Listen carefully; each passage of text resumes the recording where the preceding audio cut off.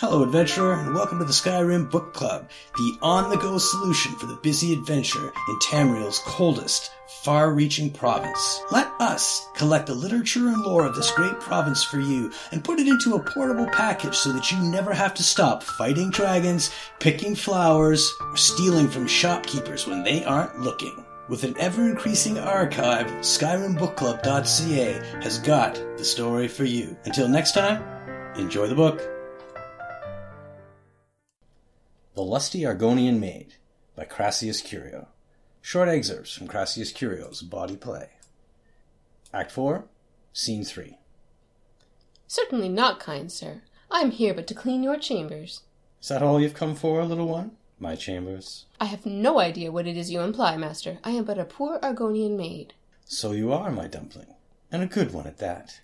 Such strong legs and shapely tail. You embarrass me, sir. Oh, fear not. You're safe here with me. I must finish my cleaning, sir. The mistress will have my head if I do not. Cleaning, eh? I have something for you. Here, polish my spear. But it is huge. It could take me all night. Plenty of time, my sweet. Plenty of time. Act 7, Scene 2. My goodness, that's quite a loaf. But however shall I fit it in my oven? This loaf isn't ready for baking, my sweet. It has yet to rise. If only we could hurry that along. How would I accomplish such a task? Oh, my foolish little Argonian maid. You must use your hands, of course. You wish me to knead the loaf? Here? Of course. But what if the mistress catches me? Your loaf was meant to satisfy her appetite. Don't fret, my delicate flower. I'll satisfy the mistress's cravings later.